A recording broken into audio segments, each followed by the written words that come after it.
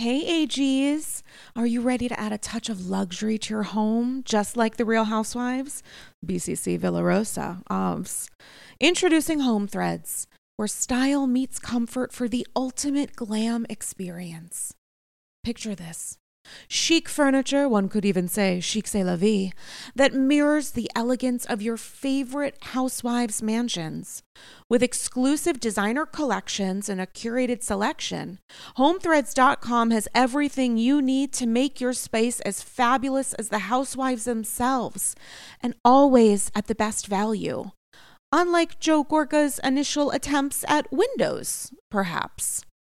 Now, I have to tell you, I know that Padma is no longer on Top Chef, and may her memory be a blessing, but nothing has made me feel better prepared to host future seasons and potentially even iterations of Top Chef Upper East Side Edition than the Henkel's Clad 10-piece stainless steel cookware set in silver that I got, along with a 2-piece stainless steel ceramic nonstick fry set from Zwilling, thanks to Home Threads. It makes me feel like I am finally ready to be a top chef, one egg over easy at a time. They're gorgeous. They look great in the apartment. For someone like me who lives in New York City, with a very small space, what I have in my kitchen is important because guests who come to visit me see it. And I'm so thankful to have discovered Home Threads because now I feel fully prepared to make eggs a la française. Head over to homethreads.com today and live your best Real Housewives life. Go to homethreads.com/AndyScrolls and get a code for 15% off your first order. Again, that's homethreads.com/AndyScrolls for a 15% off code off your first order. Home Threads. Love where you live.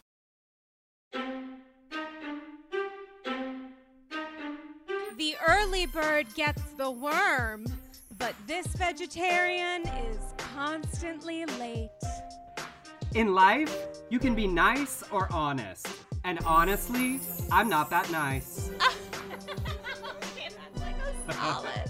I love when someone joins AG, also known as the People's Couch, and just kills it with the tagline. I am already, I feel very psyched. I feel very zen. I feel very relaxed, which as of 23 minutes ago was a complete fucking lie. But you guys, it's Andy's Girls. It's episode 237.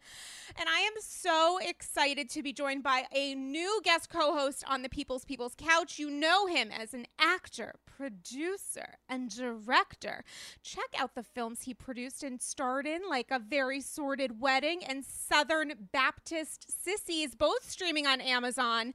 And the first film he produced, Blues for Willa Dean, starring some emerging, up-and-coming talent. And we want to support those new voices in Hollywood beginning their journey. Octavia Spencer and Beth Grant is just now available on iTunes and Amazon.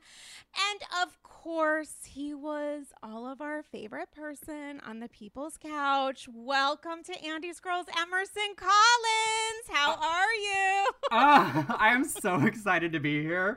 I've fallen deeper and deeper into the greater Bravo cinematic universe in the last year because of the lockdown and life and free time. Mm-hmm. But you launched all of it for everybody. I mean, you are the original 237. I mean, my lord, carrying half the network on your back. And I'm so excited to be here. From the People's Couch to the People's Couch, which is also what I call the one in my living room where I sit and watch television and still talk to it and just no one watches me do that. Oh my God. Listen, first off, thank you so much. Say it again for the people in the back. Pull quotes. Amen. Number two, so I have so many questions for you. First off, how are you today? Fine enough. You know, I've decided in life I am answering that question for real when people ask. So if you don't want to know, don't ask. You know, I've had people reach out to me in the most loveliest and generous of ways saying, how are you? How are you doing? And I compartmentalize it and translate it in my head with, how are you doing today? Yes. Because how I'm doing in general could be similar to how I'm feeling today. It's probably not. And I do also think I am not probably as brave as you are with like truly giving the answer that people may or may not want. Like when people say, how are you doing today? They're saying, I'm about to ask you for something. Yes. So here's the filler before I do. Yes. But I think that's really impressive to be like, this is how I'm actually doing. Let's normalize talking about the moments when we're maybe not doing great. And it's to that, right? I feel like one of the things we're learning the most, what I'm trying to learn and bring and share, and because socials and life and everything's so weird, is like, who do you really like? Who do you really want to share with? And it's okay to say, like, I'm not great, but I can still help you with whatever you need. Like, they're all of the levels of that. Instead of like performative sunshine. But I'm great because I'm so excited to do this. That's the real honest answer. I mean, I feel like my honest answer has been would be like today has been very chaotic and stressful, but I truly just rewatched Potomac. Yes. Took a bonus. My favorite thing to do is like a double, triple shower a day. You know, you just gotta wipe, cleanse yourself of New York City, number one, but it's also so good for your mental health. Just like lukewarm showers, like, and I just am like so excited to talk to you. I have to say, I have so many questions for you. First off, have you heard the news that the People's Couch is maybe coming back in some iteration? I have been sent the screen cap of the casting notice an excessive number of times. Yes. It's funny also because we just did our very first appearance on Watch What Happens Live, which is like a personal milestone. Yes. That was thrilling beyond belief and hysterical because we had nothing to promote. Our show's been off the air for 4 years. Like we did 4 seasons, 57 episodes. I counted once. We watched like 450 different television shows. But like we are dead. Like we are, you know, it is not coming back. We are not. And they have not checked with my people. And by my people, I mean the imaginary assistant that I use to answer emails at bookingemersoncollins@gmail.com. Has not been reached out to yet about a return appearance. So I have no idea. I don't know who's doing it. I didn't even see if it's our production company or if they're doing something totally new and different, like when they tried Juniors for a minute or when the Shaws joined us. What do you think? What do you think about the fact that it's coming back? I mean, as a viewer now and not potentially a participant. I think it's great. My real honest, right? And, you know, the stuff you said before, my real job is being a producer and trying to be an actress. And my producer brain says, it was such a brilliant idea that when we were first pitched it, I thought this could be the end of entertainment. Like, congratulations, we might have reached the bottom of the barrel, that we're going to watch people watch television, this inception, and also might ruin our careers, but whatever. But it turned out to be such a joyful experience. Like, live tweeting that show every week was such a joy with the people who did, the kind of people. I was traveling with the last movie I produced during the 4th season, and it got stopped in airports everywhere, and it was always lovely people. You know, like some shows have fans that are a little terrifying. Like it was always the most delightful people who clearly watch TV the way we all do, where it's like, oh, I like love it, but I hate it, and I like laugh, and also I like aspire. Like the full mix of how we genuinely watch TV together that it managed to capture. And so it was so joyful, and if they find a way to do it again, I know that there's definitely an audience for it. I mean, let's be honest, we were brilliant. But we are not the only people who could say funny things watching television. So if it's time for a new generation, you know, pass the remote, so to speak. And how did that come together? How did the three of you sort of assemble yourselves? Was it because of your background and the fact that you were Hollywood players? Is that how they kind of found you, or what was the impetus for this? The casting. Scott on ours was up for a Millionaire Matchmaker. To be one of like the gay assistant or whatever that I think David Cruz, I don't remember if it was before or after, but he was in consideration for that and decided not to go that direction. But the same casting directors came and said, we're working on this new thing. Do you have any friends you watch television with? And he was like, yes. And so we did a Zoom interview all together with casting. Scott fully like set up, like now we've all become experts at home studio filming. You know, taking the shade off the lamp and pointing it towards you, and it's a nice warm amber glow. But this was way before that, and Scott fully turned his apartment into an at-home studio, and we did an interview. moved to the next round, and they came over and set up the cameras by the TV the way it would become our setup, and put on a DVD of like clips of TV shows and had us do the same thing, just sort of watch and talk along. They did come out at one point and say, you don't have to talk the whole time. We were like, no, that's, I mean, we're going to serve you performance. I don't know what you're talking about. And so we did those rounds before they set the groups for the initial 3-episode trial run, and then they changed and added the Xenos, for the first full season. I do know, and I've said a couple of times, there were 3 groups likely in consideration for our spot, so to speak. One of the others was Ben and Ronnie from Watch What Crappens.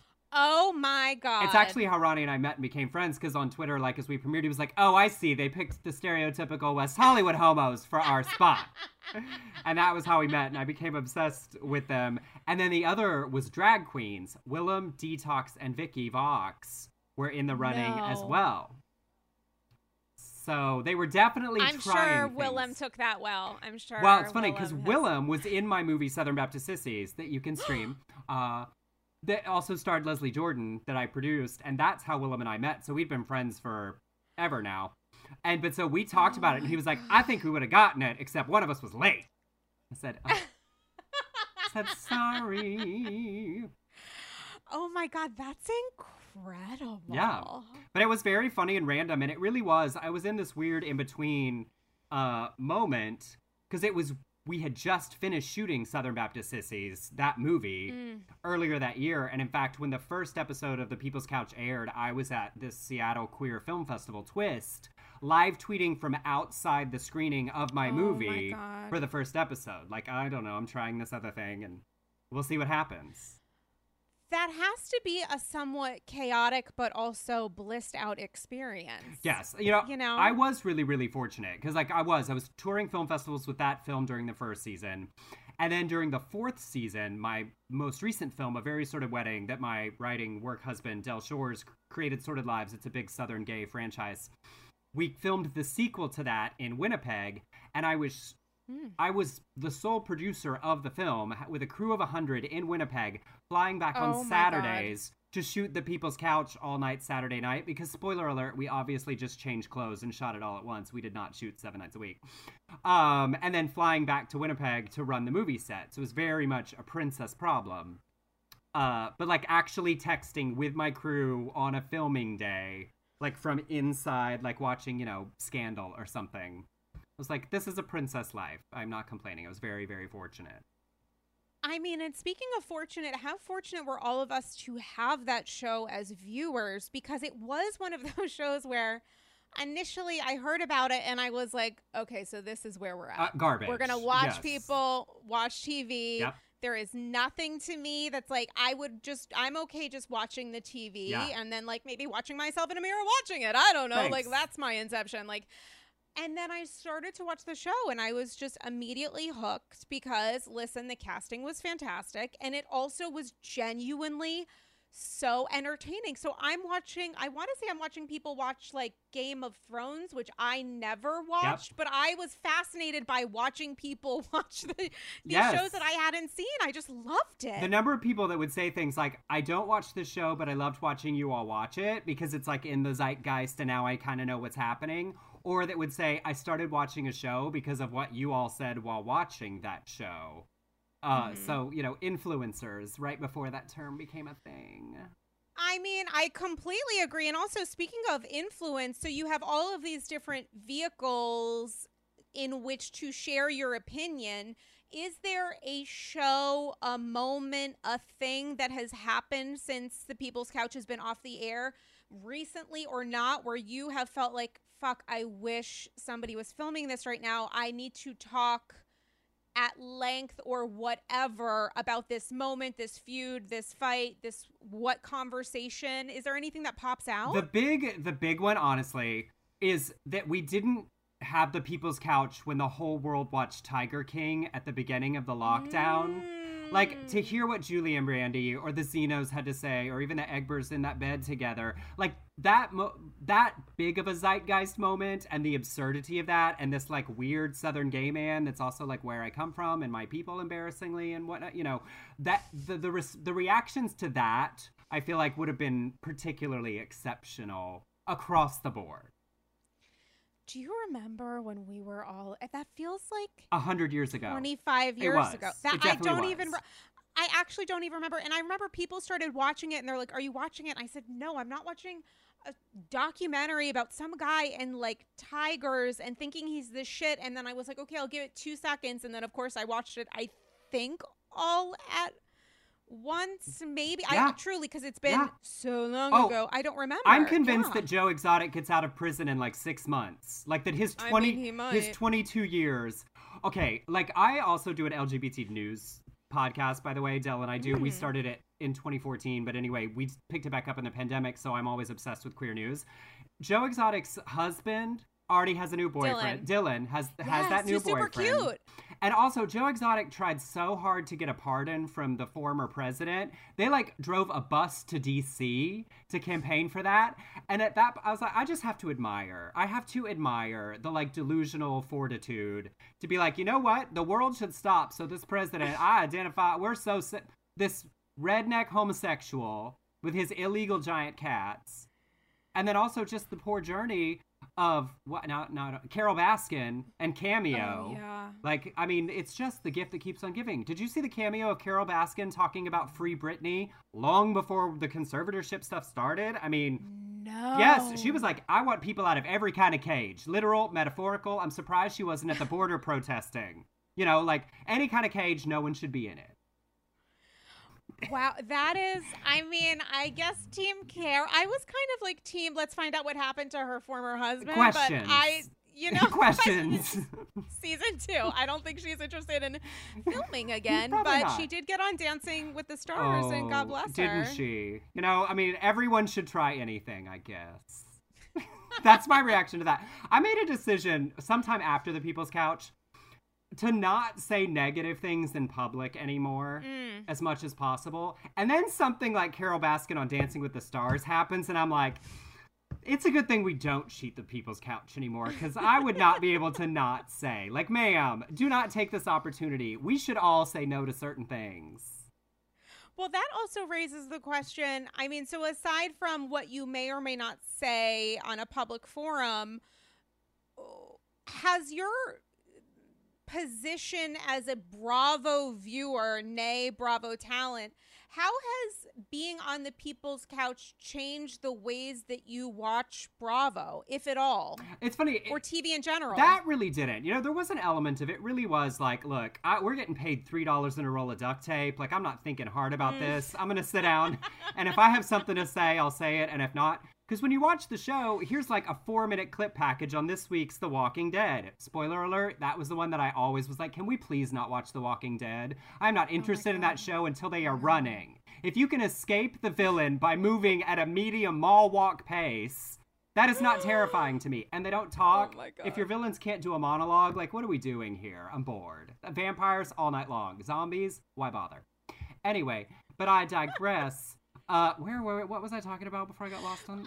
Your experiences watching yes. Bravo or TV. But so it really was just really the actual reactions of things. And so it didn't change that so much. I mean, I did learn, it did teach me lessons about like not wanting to be mean about people. You know, there are some earlier things that I regret that I would say differently, that I sort of took as a lesson in life of like, I will make fun of a bigot all day long, you know, people that are horrible. But like a general person that didn't sign up, like I don't need to have a comment about that person. You know, there's a difference between making fun of the Long Island medium, who's like the name of her show, and you get what you get.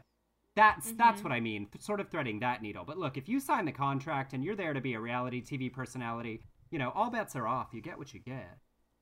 Did you hear from anyone who was like, hey, cool, Susie, TV star, I just wanted to slide into your DMs and let you know I heard what you said about ER.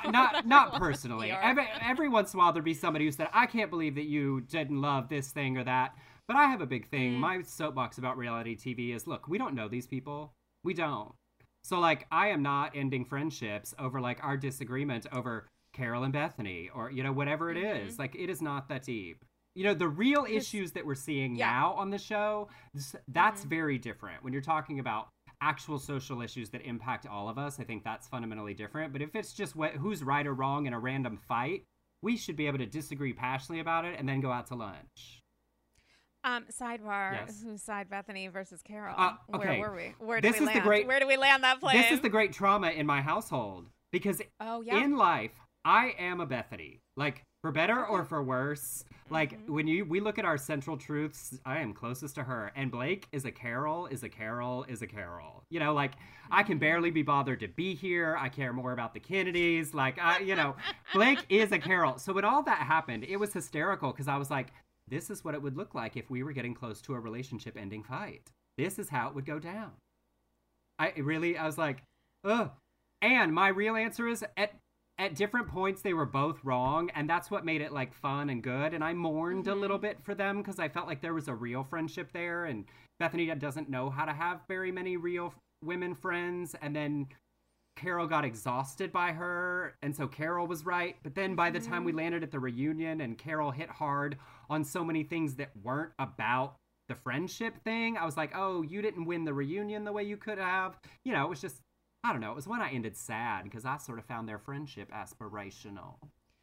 I feel like in the idea of not like the morality of it all, but sort of based on the narrative we were seeing and looking kind of in between the lines, 100% Team Carol. But Carol thought that she could win the fight, the argument, the public favor based on her receipts or data. She was thinking about it as a journalist, and Bethany will always triumph, aside from HBO Max, on reality TV. Yes. I mean, she understands the ways in which to, regardless of whether, and I do believe that Bethany believed everything she said, but I also think but that doesn't make it she has right. that talent.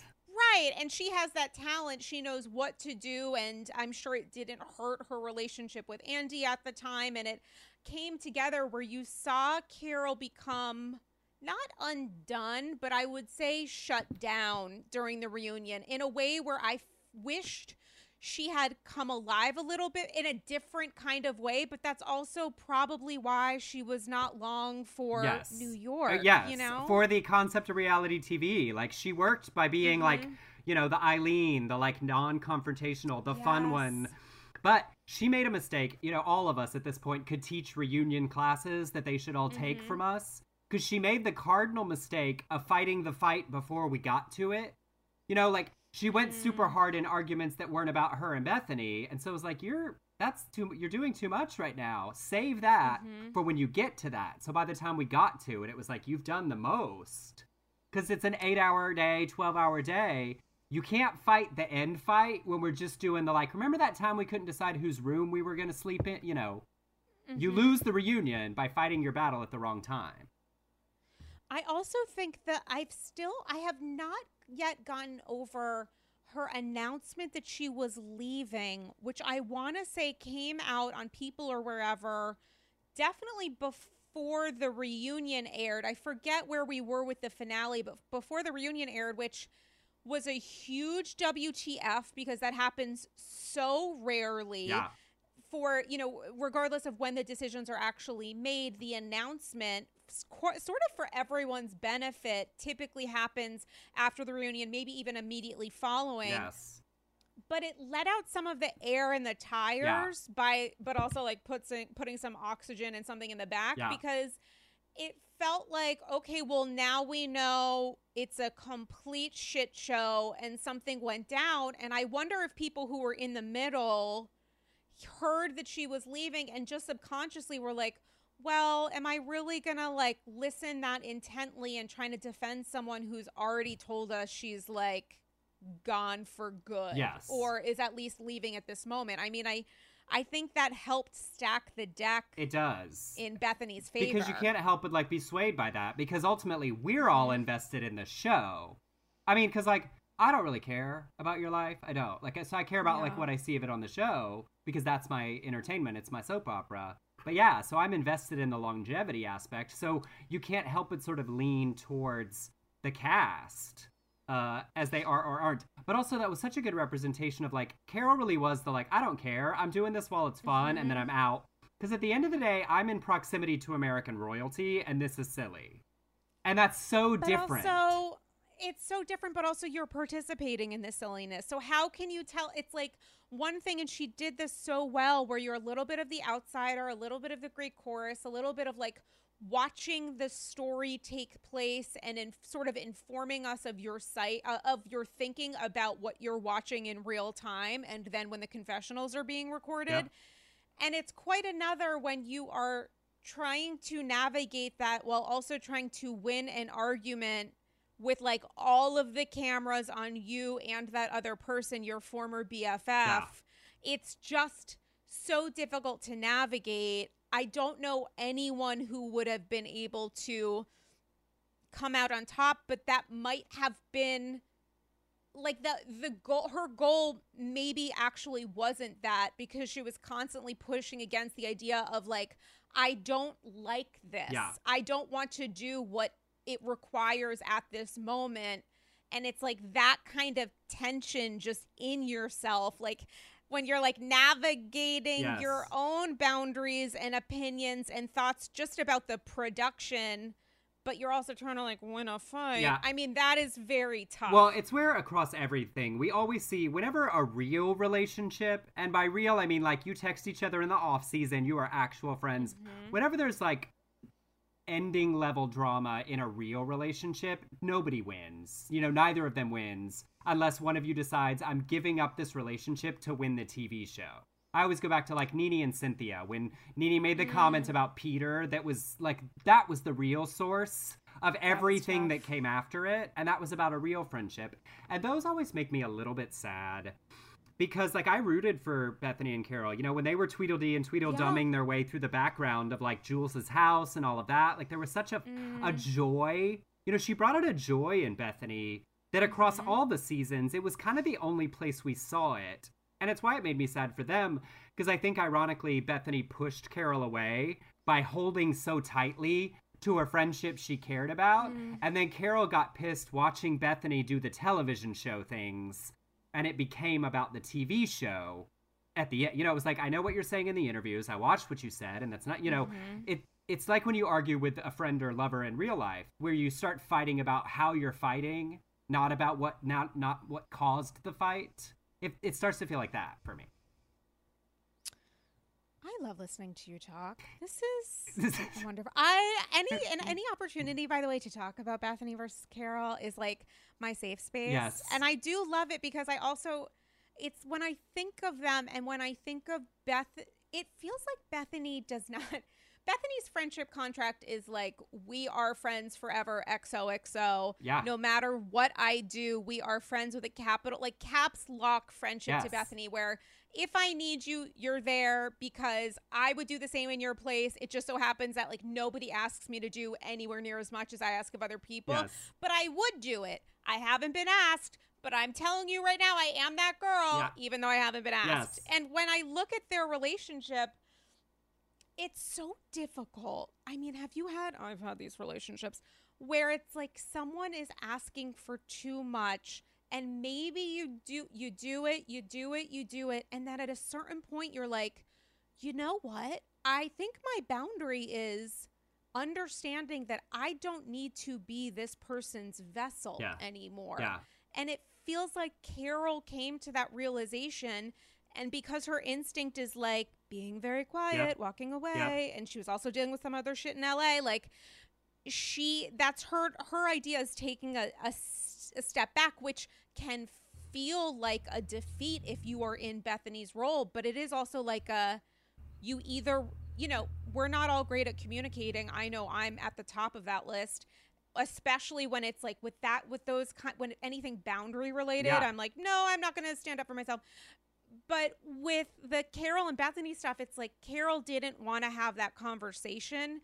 And I don't know that Bethany would have understood the language even if it was said. And as a result, there was like nothing else to do but explode. Yeah, well, because Bethany's a fight through it person. You know, Mm-hmm. I'm a like, you can't yell. Like, there's like in my life that doesn't. Immediately flight. It's, I'm immediate I flight. am if you get me to yell, there's no recovery. Like, there is nothing. It is world ending. You know, I'm a 1, 2, 2, 2, 2, 2, 3, 3. When I'm at a 3, you should be paying attention. And then I'll 2, 2, 2. People that are like 1, 11, 47, 3, 1 is anathema to like my engagement, the way that I can communicate. But Bethany is a fight through the thing. So if you pull back, it's a reach through the text messages to pull you back in, because for that kind of persona, there's an element of, if we're still talking, it's still recoverable, even if it isn't for the other person. I'm totally the same way. And also, if someone comes at me at an 11, I don't care if you love me. I don't care if I'm your favorite person. I cannot accept. I am so genuinely so frightened in that moment. I cannot, if I will do whatever you want just so To that be done. this is This no stops. more. And I've had people in my life who are like, oh no, that's just like my love language is like, I will fight with people and I'll be loud. And at first I have been that person that's like, okay, that sounds great. Like, we're going to just keep doing what you're used to doing. What you Even like. though it makes We'll me do it your way. super unsafe. Uh-huh. Yeah, even though it makes me feel unsafe and uncomfortable. That sounds like great. Thank you for communicating. But also, I do not want to do that. Yeah. It's like triggering and upsetting, and I don't want to do it. And for some people, it is just as simple as like the raising of the voice. Yeah, it is. I'm very much that. And it's funny because pulling it even meta, I always find it interesting in like who we identify in arguments, you know, as we watch as viewers. Sometimes we're identifying with their side of the argument, who is right and wrong. And sometimes we're identifying with the communication style. You know, the Carol Bethany thing, a lot of that was very interesting because people I love who were like, Carol, Carol, Carol. And I'm like, yes, I know when Bethany's wrong, but I see what she's trying to communicate badly is 100%, this, you know, 100%. where you can have good discussions that are fun. But like, then the internet lost its mind. And like, for the first time since the earliest Teresa fans, you know, the fandom became a not fun place to be. You know, it's like, how are we screaming at each other in caps locks about a relationship none of us are a part of? Like, we should all breathe. I mean, when it comes to, you know, how do you spend your time outside of watching the show as a member of the Bravo community? I feel like there's the watching the show, talking about the show, recapping the show.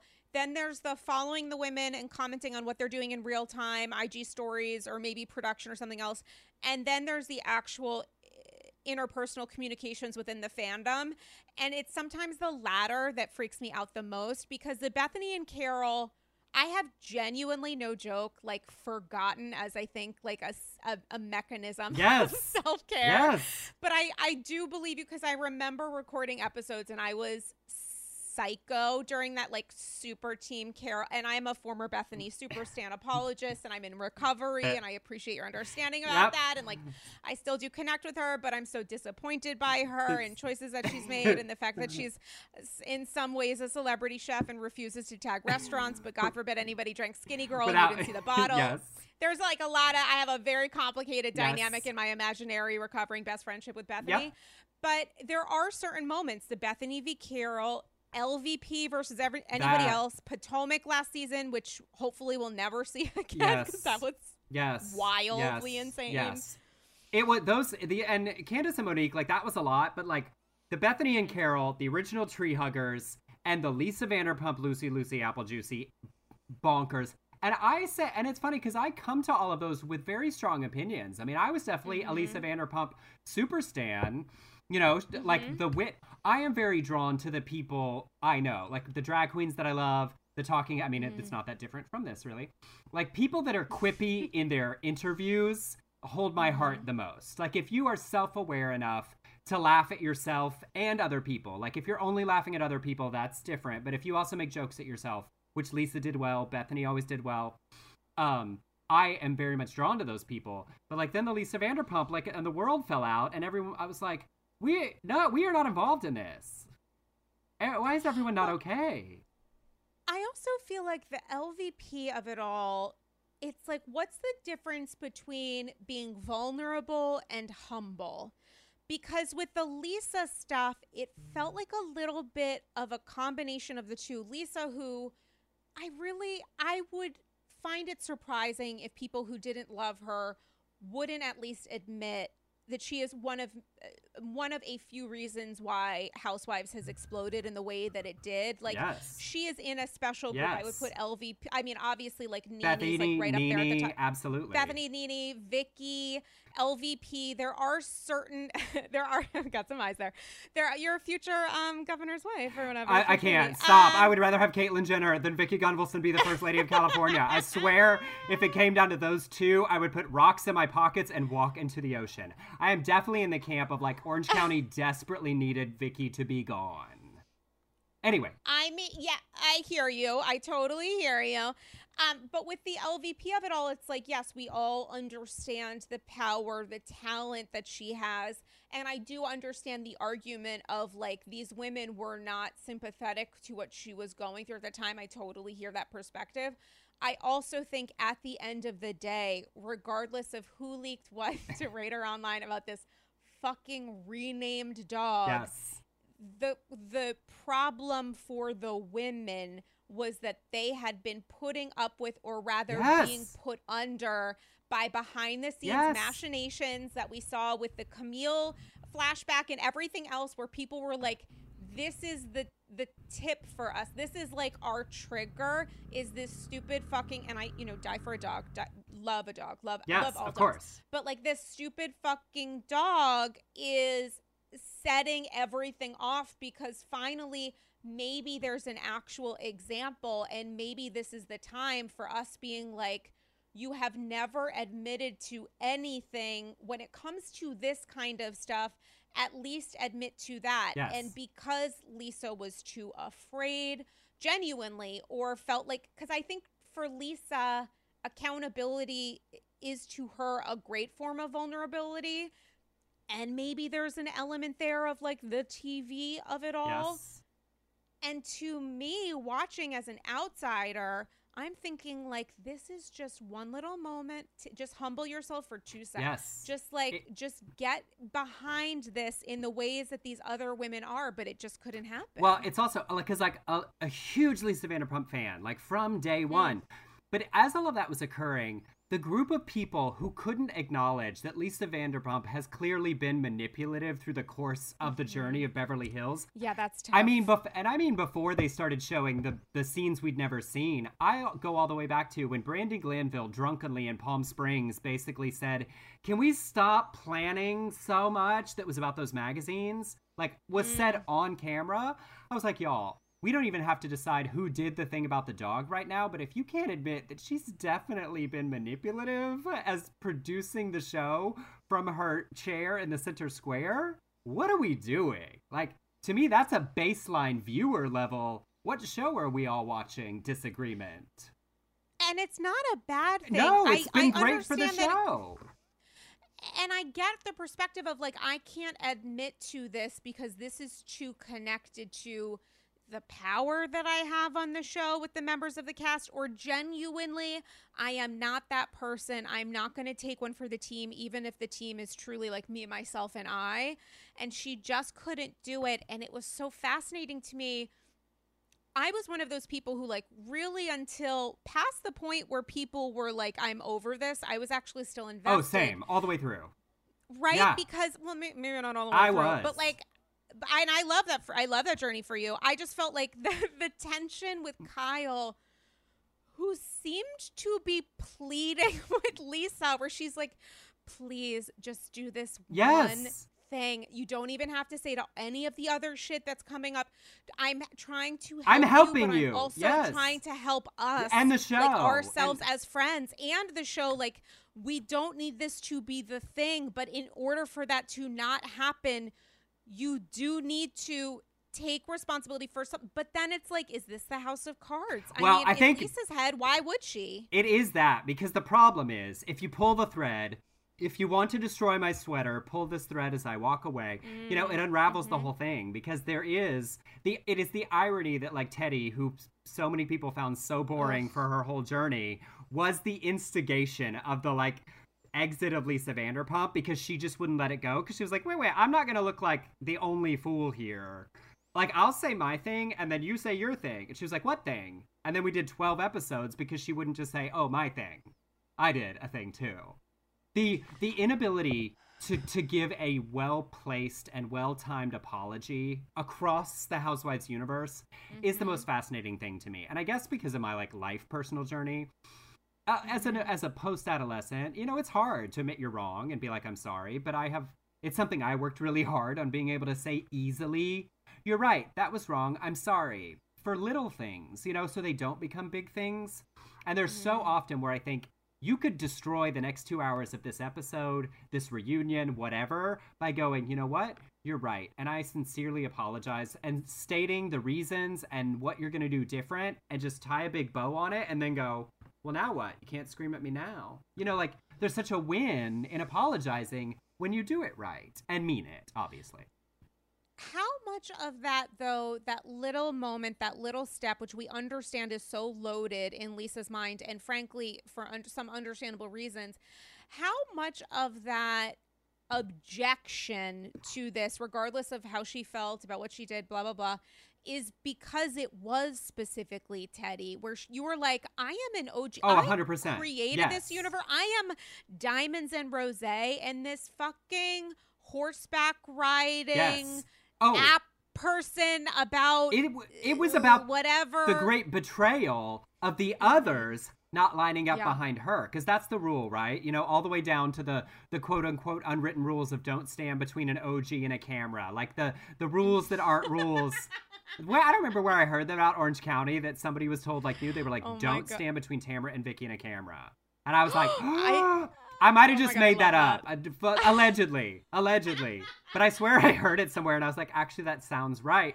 And I do feel like part of it was like that scene between Kyle where she went running out and Ken's yelling, you know, I think Lisa was really saying, you need to stand with me. And Kyle was saying, you need to say this so we can make this go away.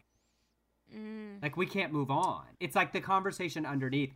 And I love that. It's my favorite thing about, like, late stage reality TV where we are now. I love the meta stuff. The stuff that's about the show, the making of the show. We're all so mature as viewers now that I actually really, really love all of that. I mean, it is also about being a Bravo viewer is oftentimes about being a little bit bilingual. And I say this as someone who can barely speak English and took 1,736 years of French. Bonjour, a nightmare. 2 years of Mandarin in college, and I have ni hao. Like, that's what I got. That's what I'm actually embarrassed, and I need to do better about Duolingo. And every time I'm like, Duolingo, it's going to happen for us. Okay, you feel super dumb while you're doing it. And also I'm doing it for 3 seconds and I'm bored. So like another day and then 6 months later. Anyway, when it comes to being a little bit bilingual, to me, it's like we're watching what's happening on screen. And then there is the idea of reading between the lines because, as has often been stated, at the heart of most housewives' arguments are arguments about the show itself. Yes. And it's watching that tension play out where maybe Lisa is like, when the cameras aren't rolling, here's exactly what the fucking problem is. But the other person that you're maybe most aligned with is trying to help you then translate that on TV. Yes. That is a very difficult, again, a difficult kind of path to navigate. Absolutely. Well, we've reached the point where there's only 2 kinds of truly successful reality stars anymore. Ones who absolutely understand everything about production and storytelling and character and who they are and the journey they're on. And then people who still have the ability to be absolutely authentically themselves because they can't not be themselves. Like, it's the people in the middle who last a season, 2 seasons, you know, whatever, that are a little uncomfortable or a little bit. You either have to be flawless, like Bethany, Lisa, or you have to be Sonia or Brandi Glanville, or, you know, the people who it's like, I'm just doing whatever happens today, to really, really still be a huge star. And it's tough to last as long as some of these OGs have lasted or did last with the current landscape of reality TV, but specifically Housewives, which appears to be ever changing. And what's always so interesting to me is, like, how different all of the universes are. Like there's New York, which Yeah. I'm sorry, I truly could not care less about. It's like not interesting to me. Like the Salem, I'm embarrassed for them, honestly. They are, I don't- well, like, as being like one of the truly, truly always successful shows, you know, this rough season, this rough chapter. Yeah. I'm having a different experience of it than other people because I'm enjoying a thing about the boring aspect intellectually. I'm very fascinated, obsessed with all of the seasons that were shot during lockdown. Oh yeah, I totally get that. Because it has a huge impact on behaviors, and it's very interesting to see because like a lot of people's frustrations with Leah have to do with, to me, the dual combo of her grandmother dying and her grandmother dying in lockdown, and like being a mother with a kid in lockdown. I think lots of us experienced personality changes in lockdown, and I'm very forgiving because in the middle of mine, 3 months into the lockdown, I was having anxiety attacks that I hadn't had in years, to the point where I had to turn off social media and the news and go find a new doctor and get a new prescription for anxiety medication, just for like how all of it was impacting my actual mental health. And I've talked a lot about it because also like it's good for us to share these things. You know, I got good pills, but it was like a 3-month process to like realize that I had lost 10 pounds. That is a very thin man I don't have to lose. And that I was having anxiety attacks at night, and get medication and that work back up. So I'm very sort of forgiving of the extreme behaviors of people, if that makes sense, during the lockdown era. But I think it laid bare the problem of some of the OGs across the universe. Because like Luann and Ramona have nothing new to tell us about themselves. So all we have as viewers is what they do in the world. And when the world isn't functioning, we're left with, there's nothing new for you to tell us. And Ramona being like a vaguely racist Trumper at times is not enough of a character trait to be like inspiring viewing. Though I will say, she's going into real estate. Don't forget. And in a regular season where like we're functioning and we're going to the Regency and things are happening and life is existing, that might pass as like the Melissa Gorga "Do I Have a Sister I Don't Know About" storyline, you know, like a new hobby. But in a season where we're dealing with really substantial stuff, both between Ebony's conversations about race, about the election, the grief that she and Leah are both experiencing about deaths in their family, Ramona sitting and deciding to do an interview in her own apartment while Ebony is in the other room is one of the great, with her dog, was one of the great moments of the year, but not enough to save her for me as like a truly innovative archetype on the show anymore. So people blaming Ebony are vaguely or overtly racist, because the problem I think in the show is the staleness, which Ebony as a brand new person cannot contribute to.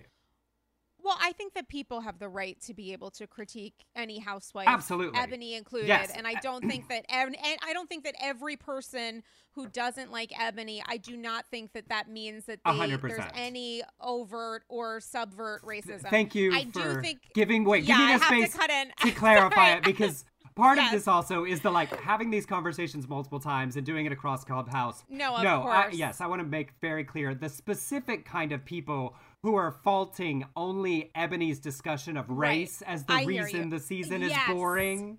There's some stuff I don't come to for that. You know, it's like they sound like the people who say, why is Colin Kaepernick kneeling at football games? I just want this to be fun. We've dealt with various serious issues across the shows. So yes, thank you. I want to be very clear. You can think she's pedantic and patronizing because I relate to Ebony because I have a preachy persona at times, as you can tell. So I relate to that. But yes, I want to be very clear. No, you don't have to like her to not be. I'm not saying that. Is that right? Did that clarify? Also, yes, and also just to like maybe my own clarity of the clarification is like, I would say that there is a great amount of privilege in someone saying, I don't come to Housewives for this. So I think there's a lot there to navigate. I do think that putting the narrative of this season is boring, which I do, has to be completely unrelated to Ebony's cast, the choice of Ebony as a new full-time member of the cast, who is also the first Black full-time Real Housewife on the New York franchise, and also the conversations that she's been having, and frankly, sort of forced to have in response to really gross behavior by her castmates. Right. I put that in a total different kind of conversation and would not, nor should I critique it as a white person. I do have to say the cast itself is bad. I think it is boring because the cast is bad. I do not care about Ramona. Luann is now only and no longer Cabaret. Yes. Like, this is not good to me, and it's because of these women. And that's what I was trying to get to, was that, like, I think the greater fault is the lingering people with nothing new to tell. And it's demonstrative of the issues we are trying to all address together when the comment about what is the source of the boredom, like, lands in different places, I think can be revealing about what we bring as viewers in our perspective. Also, I just so relate to Ebony. That, like, ability to, like, sit and be like, no, I just want to share some things. I was like, I have been told in my life that I have a tone that I was like, I am not your middle school student. You do not need to talk to me like a patronizing person. That I'm like, oh, that is a sound that I make sometimes when I want to share. And I relate because I feel like I have thought about, and the way that she puts together a series of thoughts that she wants to present is so impressive. And it also becomes this, and there's almost nothing to say back at the end because, you know, Ramona is not the one to go, well, actually, you know, at the end of a fantastic TED Talk. And I just relate and applaud and enjoy so thoroughly having that kind of personality in the universe. I also feel like sometimes when there's like a lot of tension or you're not sure like if people are interested in paying attention, sometimes like I'll be a little declarative in how I'm communicating, where I'm actually trying to de-escalate in advance. So I am trying to be as patient and respectful in my demeanor, in my manner as I possibly can, because I feel like something's about to happen. And people might mistake that for being like, oh, she's like trying to teach us. And it's like, yeah, well, maybe that is the result, is that you learn something you may not have learned before, but I'm doing it in what I think is the most absolutely neutral way possible.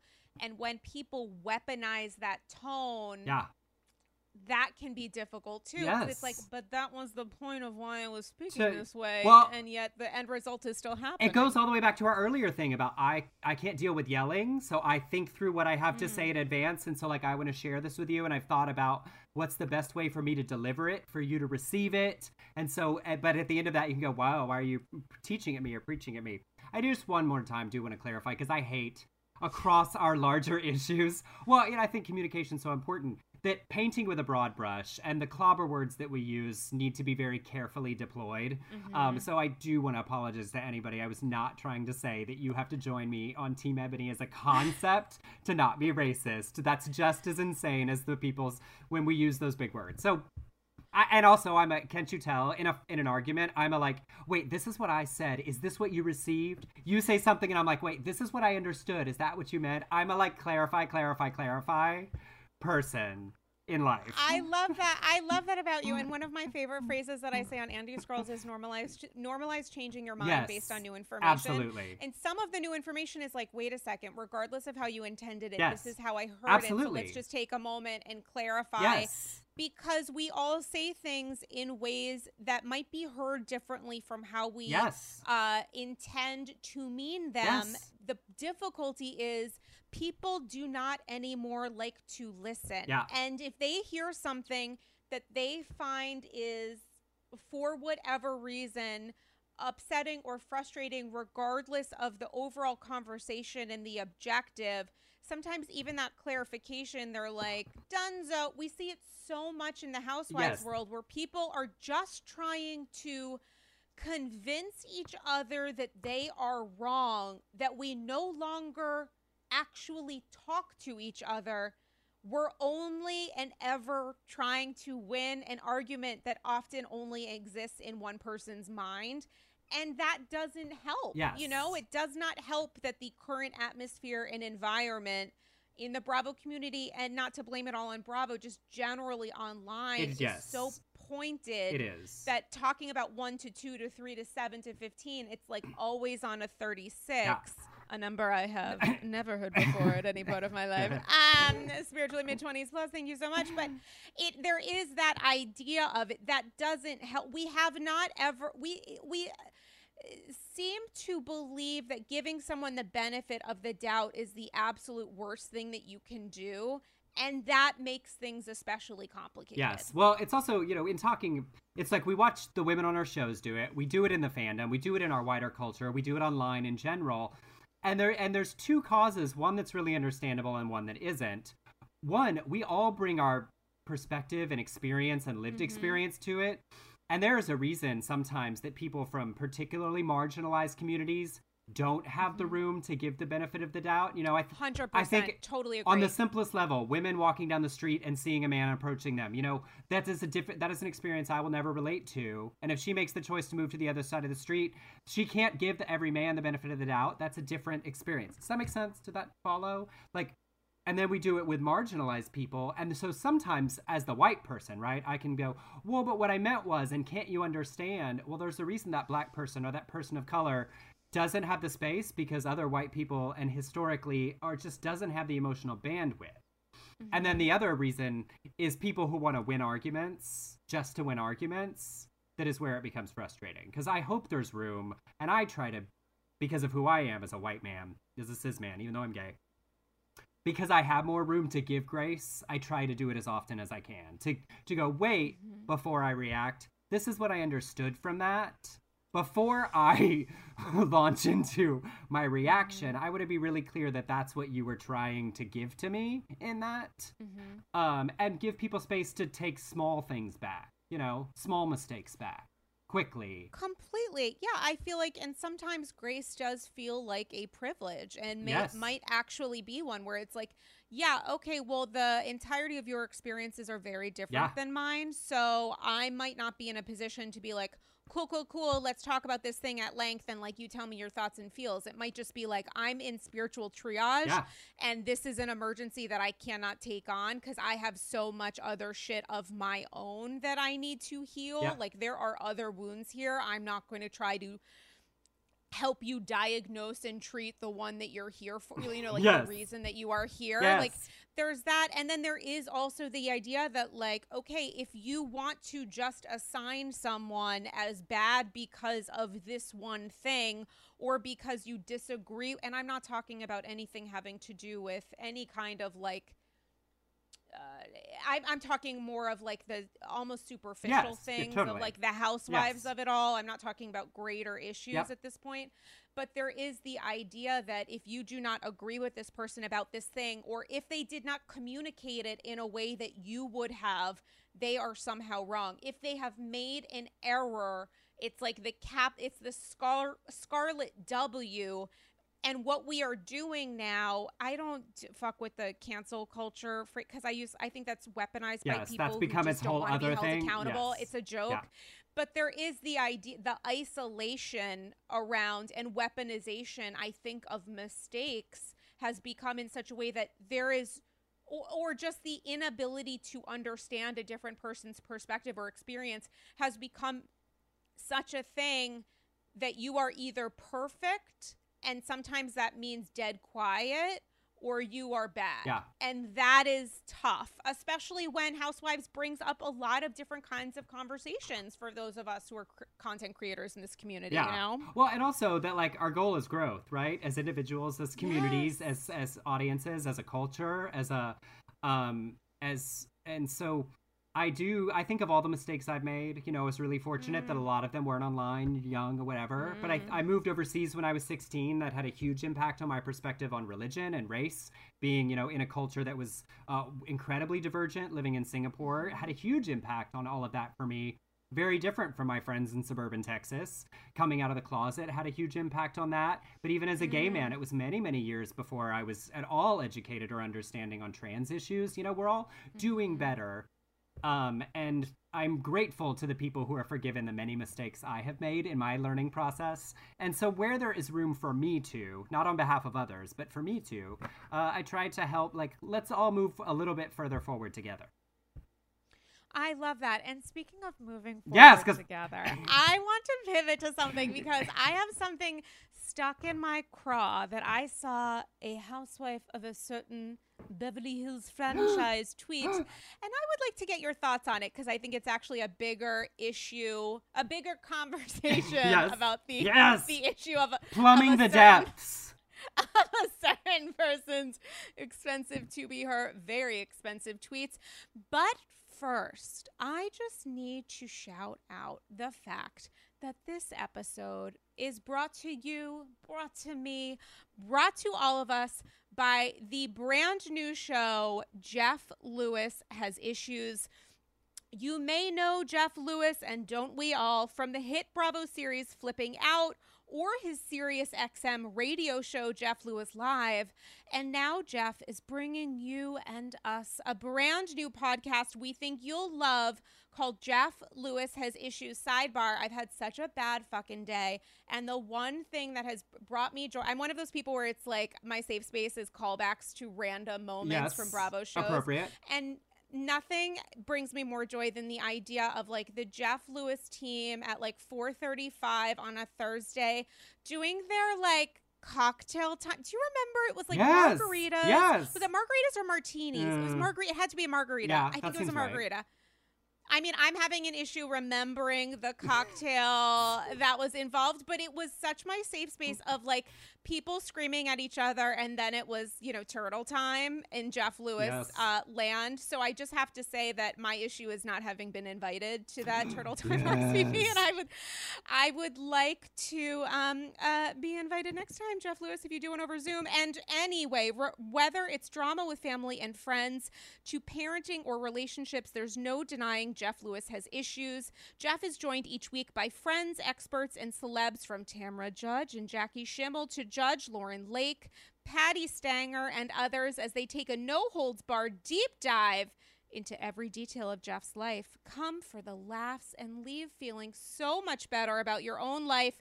Check out Jeff Lewis Has Issues. You can subscribe now on Stitcher, Pandora, Apple Podcasts, or wherever you listen to your favorite pod. I love that so much because speaking of like icons of reality television, Jeff Lewis is a personality, person, and persona that no matter the circumstances, both just being who he is, but also like understanding, making great television. Like in any way, at any time, anywhere. Iconic. I want to say the season, was it the season one? Oh, I'm going to mess this up. The season one reunion when it was like a very special reunion with Andy, Jeff, and Ryan. Was it season one or season two? Oh, it couldn't have been season one. It was season two, maybe season three. You guys, quality. I don't know if it's on Bravo TV. I don't know where you need to find it. Maybe this is, a fun adventure for you, but it's from what I recall, a fascinating reunion. I'll have to go special. find it because I came weirdly. I arrived at the like modern Bravo era at the reunion, New Jersey reunion of the table flip. Like that was my wow, entree. what a time. What a time to be alive. Well, as I said, I was trying to be an actress, so I was resistant to like lifestyle reality television because I was like, they're taking jobs away from actors that are actually trained with talents to like say lines on television, and they're just letting people be their moronic selves and be them. That's not a thing. And then I was like, oh no, I'm in. I'm sold. I get it. I'm here. Not to pivot, but speaking of someone commenting on jobs, possibly jobs having to do with Bravo, I am fascinated by a tweet that was sent last night by America's sweetheart, our own little Bank of America, Erica Jane, Erica Girardi, Erica whatever, Erica made a name probably soon, who sent something. Listen, I'm not on Twitter. I see it because usually 3 days later someone posts on Instagram stories, and then I send it to someone. I'm like, oh my God, did you see this thing that happened like 7 days ago? And they're like, yeah, it's done. There's 7,000 more chapters since I know. But Erica Jane, and I do believe that it is in fact Erica herself, because truly nobody would advise someone to say the things in the ways that she has. Erica has posted a lot to Twitter. I don't know if you've seen this tweet. I'm literally reading it on her Twitter, whatever you call it, timeline. And she put out a tweet 21 hours ago that says, I'm ready. Can all the quote unquote lawyers on here commenting please do something productive, like bill your clients. This reality TV shit is beneath you. Thanks, with a heart. What? Can we just, okay, I have so yeah. many questions. Yep, I have so many questions. I'm gonna start at First the off, end and work backwards. Because okay, start at the end. This reality shit is beneath you. This is your job. This is your job. This is what you do. This is what you do. This is your job. This reality shit, like insulting what you do for a living in order to insult the people who are using what you are a part of and what has happened to you and what you are also doing as a result of it to comment on it for their own professional lives. But ma'am. I don't think it's a great idea for Erica to reference billing clients for lawyers right now. And I don't think it's a great idea for Erica to give legal advice, regardless of if the legal advice is like lawyers be more lawyerly or something, because isn't she supposed to be the person that doesn't know anything about how any of that works? So the idea of her being like a guidance counselor about lawyer HR right now is such a wild ass take that I feel like I have been giving so much empathy to her and even like trying to listen to what she is saying on camera and then talking about it plus the other stuff. Right. And then she does shit like this and I'm like, you are so out. You are only ego now, and regardless of whether or not that's a defense mechanism or whatever else, tweeting something like that is so fucking frustrating to read because she's so high on her own supply, and she fucking bought that supply with the money of dead people who deserved to have their families taken care of because the money was theirs, not yours. Who's paying for the internet so that she can do this stuff? The cell phone bill. And also, I mean, it is definitive proof that the team is not helping, right? Because like Mikey, what's up? we are not paying Mikey's check hasn't cleared. anyone else to check the drafts in advance. Mm-hmm. So like maybe we are actually budgeting since we learned like what money is and how much it costs to heat a pool and things like that. You know, definitely relatable, sympathetic problems. Yeah,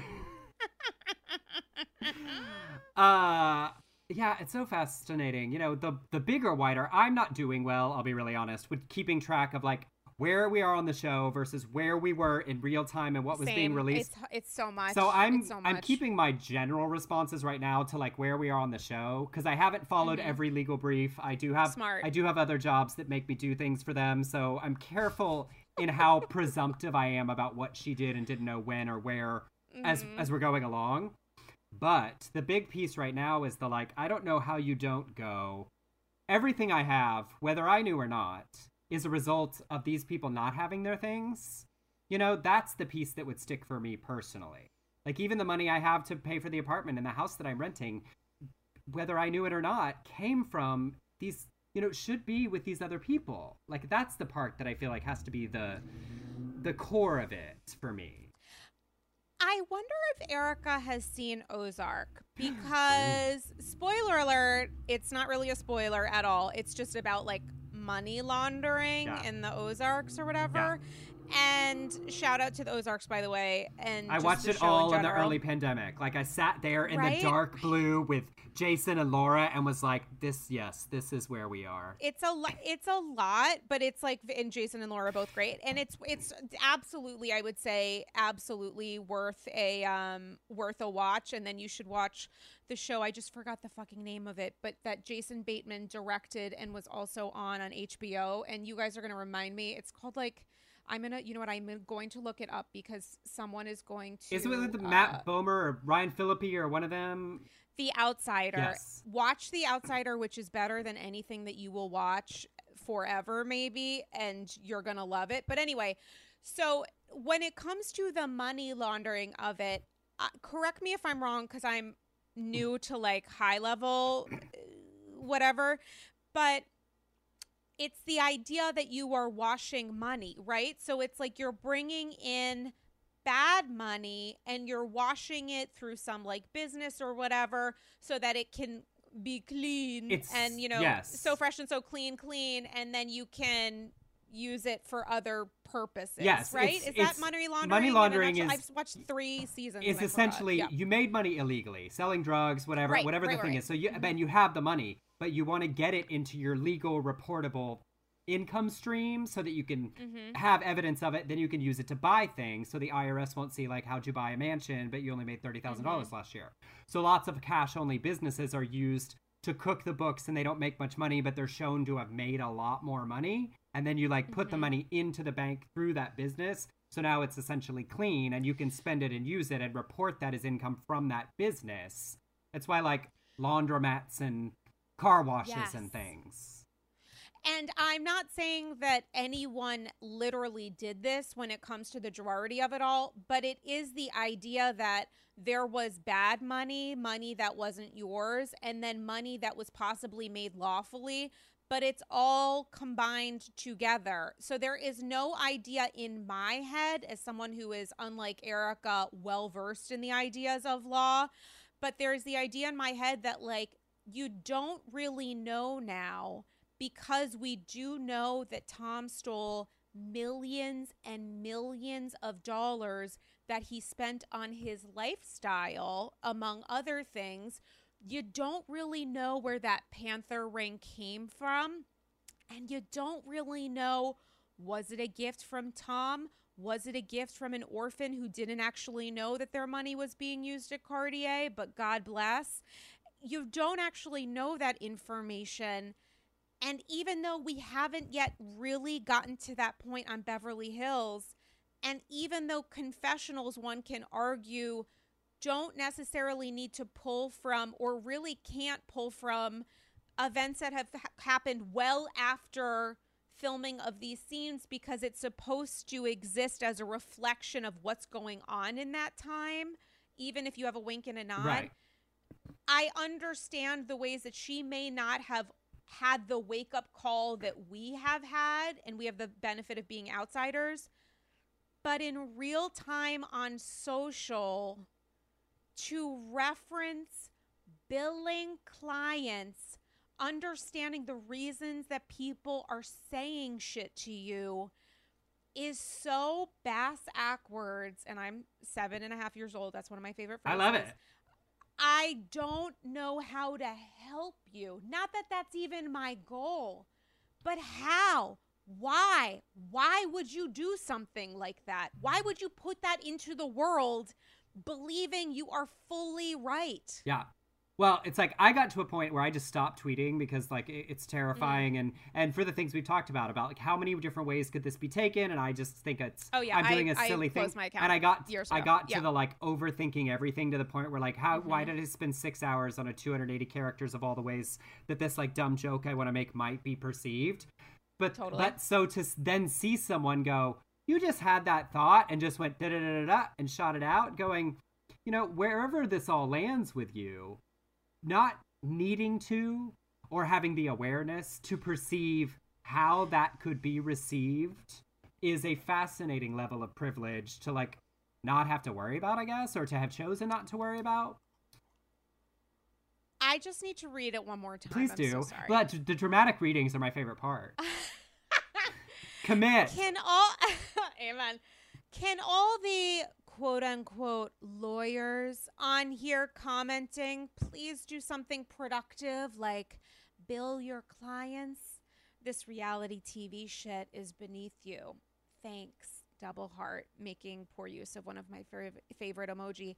I just have to say once again, like, I get that maybe many of the thousands of tweets she's getting reference Beverly Hills, but I think people are less upset about her behavior on Beverly Hills and more upset about her behavior as a response to the millions and millions of dollars that was stolen from victims. Yes. And this is so disrespectful to those people who deserve, at a bare minimum, an acknowledgement that what was taken from them is not a joke. And to compare the theft of millions of dollars into this trash bubble of reality TV shit, again, quote unquote, is so wildly wrong to me. and I'm not Erica. I'm not a Real Housewife. So like, I don't know. Like I would be too anxious to think this, let alone tweet it. God, yes. Well, like but I don't know. I'm sure your mentions are a dumpster fire of like things. Mm-hmm. But the awareness of like the broader, because I am not presuming at this point what legal advice she's been given about what she can, can't say, shouldn't say related to every aspect. I totally relate and understand people who are like, you should have said the first day. I can't imagine that this was done to these victims. I don't know what legal things are involved.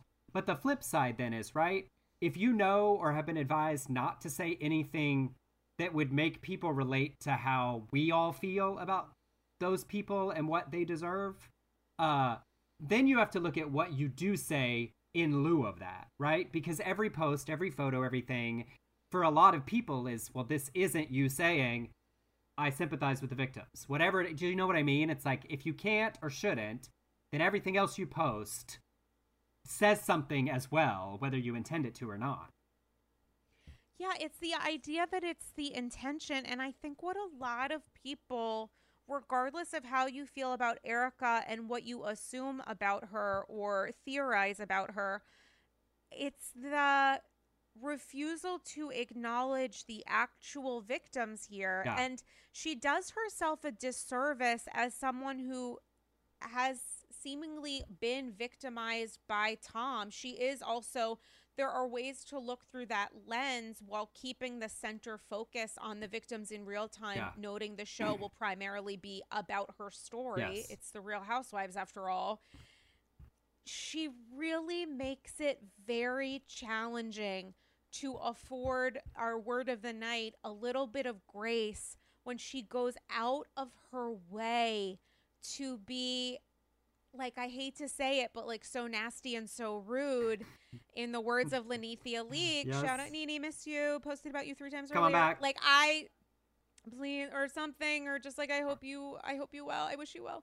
But with Erica, I understand, like, she's getting death threats. She's getting serious and crazy things and people calling her every word in the book. And I get that. And I get that I understand how frustrating and upsetting it can be to maybe feel like you cannot defend yourself legally as best you would like to. But it's the snide,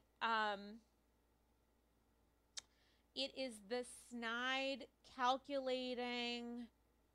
Well, it's like you're dismissive, and then it seems uncaring. It's so I think that's why it's triggering for me, because it feels like she is really dismissing a critique that has been leveled her way thousands and thousands of times. Like, many people have been like #widows and orphans at this point. It's actually ridiculous. Yeah. And yet she continues this narrative online, this persona that just feels so deeply broken. It's just not good. Well, and not following all of it like daily, has she done any version of, there are things I can't say or comment on that I would really like to and will be able to at some point in the future? You know, has she even done a version that's like, I would like to talk about that, but I've been advised not to, kind of thing? I want to say 100%. I feel like I saw something recently.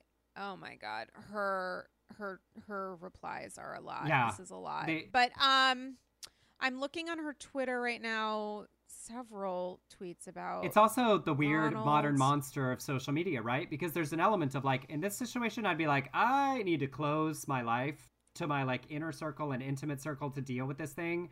But this is your life and your livelihood. And if you're not going to get any money from this man who owes all his money to all of these people that he defrauded and robbed, then you'd have to keep doing it because it's going to be your livelihood going forward. I don't know if there's some mental math happening that is not arriving at the right result. I mean, there was a tweet she sent out the other day critiquing where Ronald Richards, did I say that name? Ronald Richards went to college. And I have a lot of issue with the ways that they are both interacting on social. But like her tweet, I guess in reference to where he went to law school, is Tom sat on the board of La Verne Law School. What's your point? He said it was fourth rate at best, complained about how far it was from LA, etc. if we are using the opinions of Tom Girardi in any way as a defense regarding legal education and the merits of a proper law school in which to practice successfully, how do we not understand that the 20 plus years of saying my husband is a lawyer and you know who he is, so give my response the weight I assume you understand it deserves, no longer works. Right. Well, also, and like, if the whole point is you distancing and separating yourself from this man, his actions and behavior, he should not be the bullets loaded in your metaphorical gun. And yet, it's big Tom energy. Also, honestly, just like it's big Tom energy. Education elitism, like, is exhausting anyway. Like, that kind of crap, when we see it lots of places, like, well, you went to, shut up. I hate that. Yeah, I just think, again, not to say it for 100th time, but do, please do. Millions of dollars from widows and burn victims. Yes. Millions. And just like lied, like took this, the most vulnerable people. Took this man under your wing and then kept his money. Like all, like, yeah. I mean, the depravity in the details. How are you watching the Erika of it all when it comes to the car accident and the narrative that my husband was stooping somebody 25 years ago and we're going to see it on a Nokia any day? Like, how are you processing that? It's very funny. Well, because like to lighten slightly for a moment, the irony of like the struggle of Roni this year and the renaissance that is Beverly Hills this year, which back to the Lisa Vanderpump, her leaving the show gave everyone else room to breathe.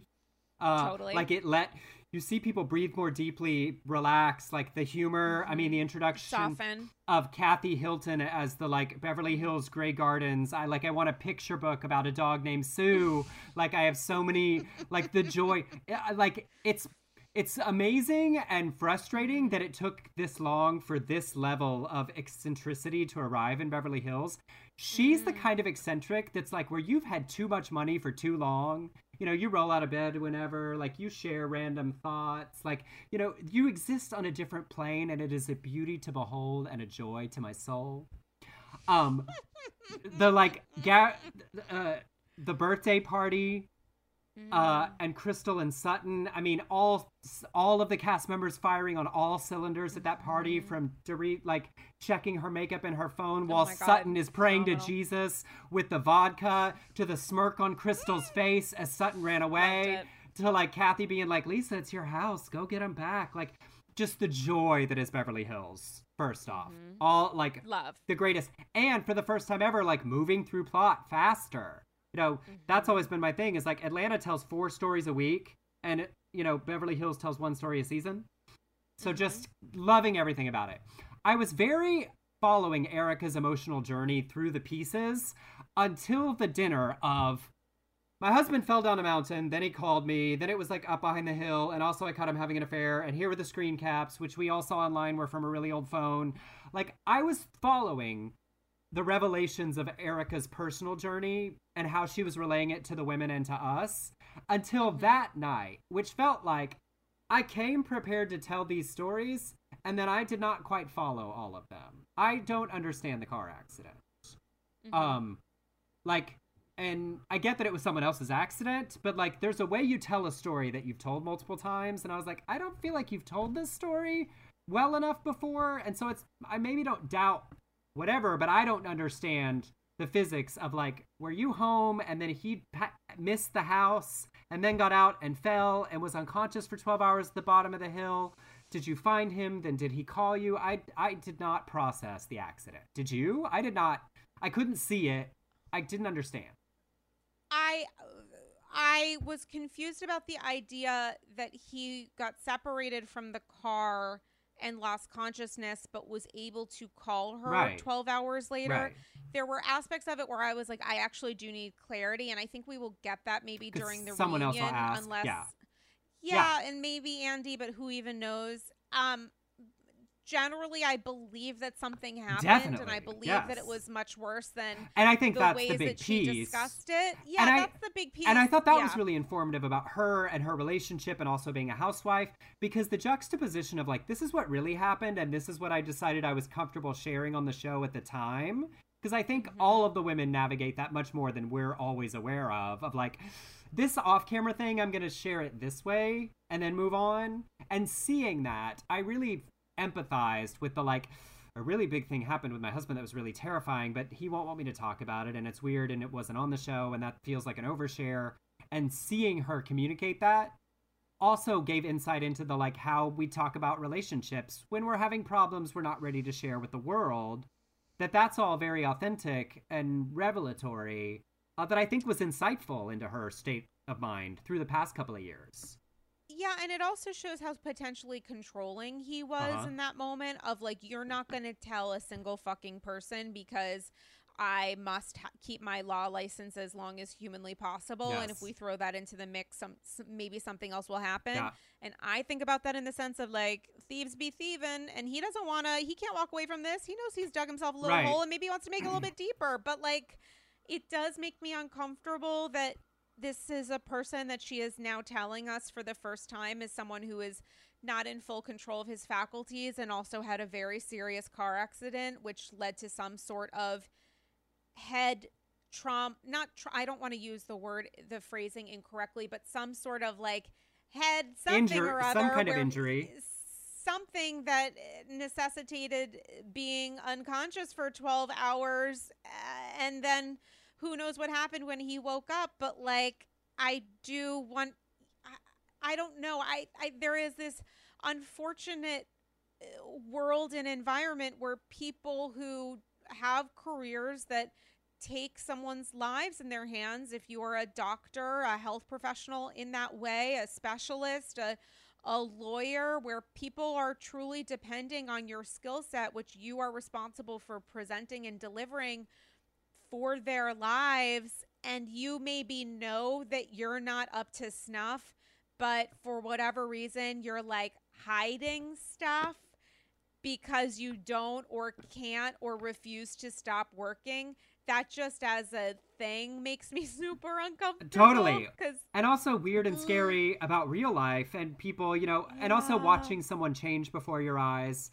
And then the element of like, is this a today thing? Is this a are you having a bad day? I think about like my own grandmother and her journey with Alzheimer's and those kind of things. And early on when it's like, oh, are you just forgetful for a while? And maybe I'm being overly reactive to something that's not a big deal. If you're in a relationship with someone that's controlling, going through that, and you ask a question and you get someone snap back at you, oh, maybe I'm not, or maybe it's not what I think, all of those negotiations that you would deal with.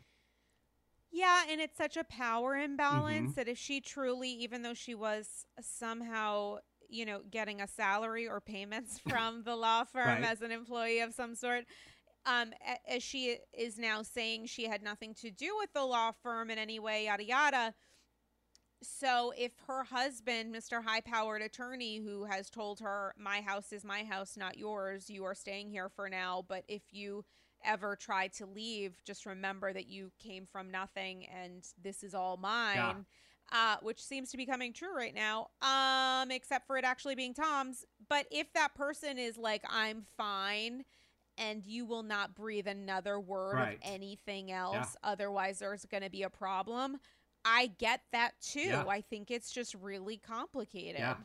And all of those things that contribute to the compromises and negotiations you make on a daily basis, that we all don't have examined in the way they're getting examined right now because of his actions related to it. The microscopic inspection of every decision and presumption or lack of information that because of the damage he has done to so many other people. Yeah, we have the benefit of being able to experience terrible things that happen that maybe we are in some way responsible for, or maybe we aren't. And we have the benefit of our lives for several years prior having not been a part of reality TV. Yes. There is a benefit to a certain kind of privacy regardless of how much you're online. Oh, totally. You know? We have it. Yes. They don't. Yes. Well, because like as much as we feel like we know people online and whatever, the thing that people also don't. I would be a terrible reality star. You could not get an hour's worth of good content out of a week of my life. You could not. You get 11 minutes, maybe in a good week. You know, if everybody's like, oh, I'd make great TV. Making great television is hard. It takes a certain kind of personality. It takes a willingness to be like fearless and bold. And then it takes a willingness to accept then the entire world having thoughts about the slices of it that get assembled in a certain way, as if it reflects like every aspect as well. It is big and bold to do. Back to Jessica Simpson and Nick Lachey. I always think like that is so much your willingness to like to open your life to that kind of. I couldn't handle it. I couldn't. I mean, raise your tins of, you know, is it chicken or is it fish? Right. Like raise your tins to the people who helped create this. Where I just think about like the beginning of our conversation where we're talking about the Bethany and Carol and what is your instinct and what is, you know, how does that impact your response? And it's like, I don't know what my instincts would be like when it comes to having or feeling like you need to participate and elevate certain responses or behaviors, and knowing that hundreds of thousands, if not millions of people are going to watch and critique it. Have you thought about it, like how you would be on one of these shows?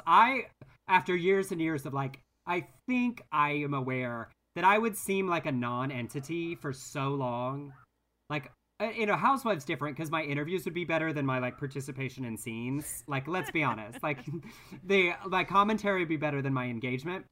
But like Survivor, Big Brother, all of those, I would seem like I wasn't on the show because I will just walk away while y'all do whatever that is. I don't know. Until the day where I like had enough. And then you would get like a 9-minute monologue that they could edit for me to be like the biggest villain. You know, like, I'd be like, and then 7 weeks ago you said this thing and I want to talk about that as well. And then this thing, and that time in the kitchen when you were talking to this, like, it would all diarrhea of the mouth out at one time. And they would be like, who is this person? Have they been on this show?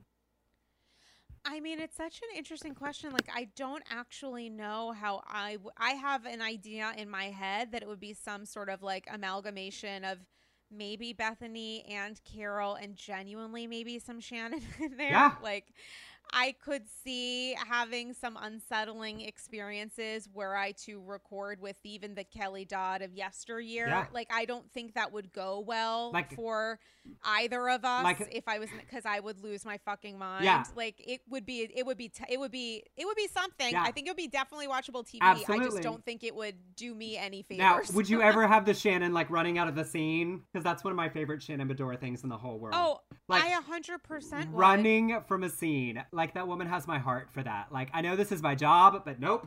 I am out. I am running. I am off. Oh, I will always stand for Shan. Like, Shannon Bedore is a little bit of my touchstone, and I don't mean that as a compliment to either of us, myself or Shannon, but there are aspects of myself that I have seen and maybe honestly still continue to see in different ways. But since starting therapy and psychiatry a couple years ago, I do think that I have shifted into more of like a Heather Gay, and I'm trying to be Meredith Marks, but it's very tough for me to disengage. And sometimes I'll remember to disengage 8 months after telling them, yes. like in very calm tones, the ways that I will disembowel them with words. Yes. Like, when I speak to someone, I literally have had 5 or 6 conversations today where I truly, because of unemployment, some fuckery, and some medical stuff, and it was all other people's fault, where I was like, I just want to make sure we're on the same page here, that this is how I'm going to level you off of this earth. Yep. And it's like, I don't need to do I would never be the Kelly Dodd. I do think that I would respond maybe like Shannon, like crumbling into myself and being so upset that I just start to cry. Like, I'm a little Candy-ish, to be honest, Yes. in that way, where when she gets really upset, she just starts crying. Yep. Or not when she gets really mad, Yes. she cries as a part of it. Yes, that that communication. is a little bit at my core. Yeah, it's tough. I also feel like big success in reality is, do you see yourself correctly? And by that I mean, you know, none of us are perfect, right? But you know, I don't know about you, but at the amount of navel gazing I have done through the years, I'm aware of the things that I have worked on and succeeded, the things I'm still working on. I'm also aware of the flaws that are not changing, that if you're in my life, you have to accept them. But it works because you can say you're doing that thing and I know what it is. Do you know what I mean? It's, to me, I can always work through with someone who knows their stuff. It's people who aren't aware of the thing they do or the flaws that it's like, I don't know how to communicate across that bridge. Because I want to say, you're doing that thing, and they're like, I don't do that. Yeah, you do, and it's okay, but like, we have to get through it.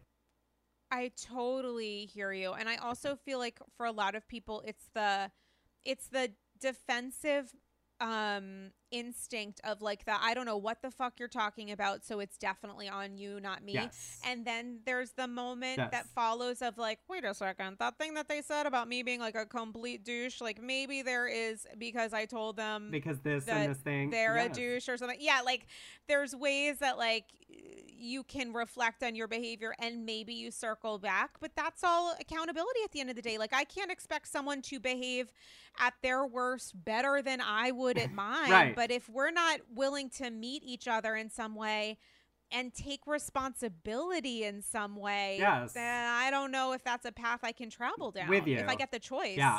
Well, and my greatest lesson of reality really was the 48 hours we did at Below Deck. Like, gave me such insight into actual lifestyle reality television. Because I was like, oh, this is how those shows get shot? Because the People's Couch was just 2 cameras by the television and, like, sit down and talk. But being on the yacht, like, while they shot Below Deck, and seeing how unobtrusive the cameras were, like, how much they did sort of disappear. Because I expected the shots we see, right, where, like, the camera's really close. But there was a lot of, like, y'all are at the dinner table, and they have taken up spots really far away with a zoom lens. And it is more possible to forget it's happening than I would have thought. Because I definitely thought, I will always be aware. I will always think before I speak. I mean, I did do that. You did not get an unfiltered thought from me. Like, I'm not willing to hand that to anybody. I'm just not. But I did forget, and like, I was able to still relax because there wasn't the feeling of, like, oh, they're right there.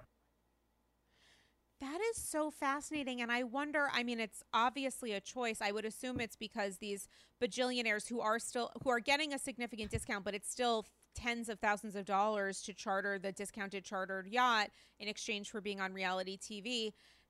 I'm sure you want to ensure that those people still have a good experience, because after the cameras go down, if that ever happens, they are still on a yacht and want to feel like they are the ones who are the stars, not the people whose stories are being told every week. Yes. But it does also have the benefit of making sure that those people who may or may not have experience in being on TV feel like they're not. Yes. And the people who are working and underslept and under-eaten and overdrank, like, those people doesn't hurt if they don't feel like they're being recorded. Yep. And let's just see what happens. Big Brother on a boat. And I mean, it's a lot. At your beck and call with alcohol, because I will say nothing about the 5-star yacht experience was sacrificed for the TV show. It was jaw-dropping, like, service and attention. It was exquisite. I mean, we had such a highlight, with Kate and Ben, and, like, I was obviously just giddy the entire time, but, like, the actual service experience and the yacht experience was flawless. There was one night where it was, like, late, and they were like, can y'all not go in there? Because they were, like, shooting a scene between, like, cast members in a main salon, and we were like, that's fine, we'll just watch.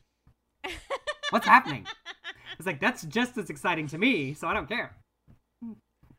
Can I please tell you how exciting this episode has been to record? You are such a delight. We didn't even scratch the surface of Potomac. I know. I love, like, please know that, like, anytime, any reason, if anybody drops out, like, I have enjoyed getting to know you personally this year in the clubhouse, like, and knowing more about you. But I'm such a huge fan of, like, what you do, how you do it here. I love the balance you do of, like, the small nonsense that we love and the real stuff that matters.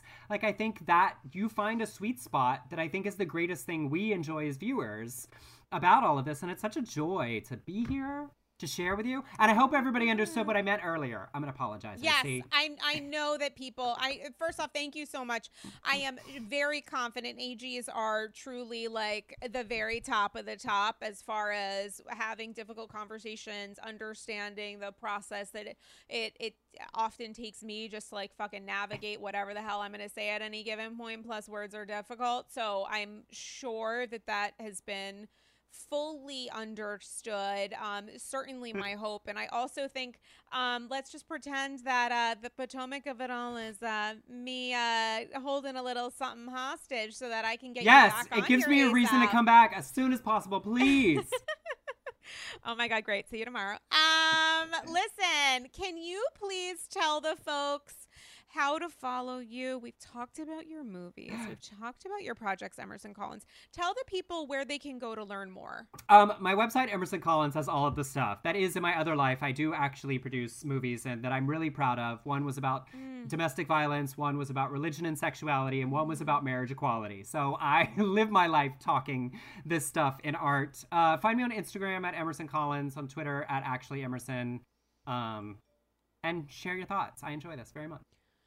Amazing. And guys, listen, the Andy's Girls Patreon Summer Zoom Winter Charm is going to be Sunday, August 8th at 5 p.m. Eastern Standard. Join yours truly, that'd be me, and more importantly, your fellow AGs for an hour-long Zoom, which always goes over because I have so much fucking fun, and we shoot the shit.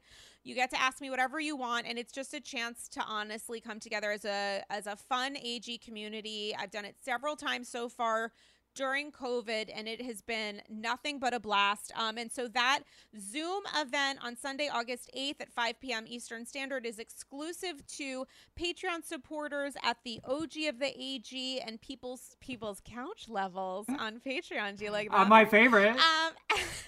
So make sure to join or level up at patreon.com/AndyScrolls. Number one way to support the pod, aside from subscribing and rating the show 5 stars on Apple Podcasts. And you can follow me on social on Instagram at Dame Galley if you'd like to see my shoes and do some housewife polls. And I hop on an Instagram Live now and again to talk to y'all. So, guys, first off, Emerson Collins, thank you so much again. Thank you for having me. Thank you so much. Guys, hope you are staying safe, staying sane, getting vaccinated if you can, and we will talk to you soon. Bye-bye.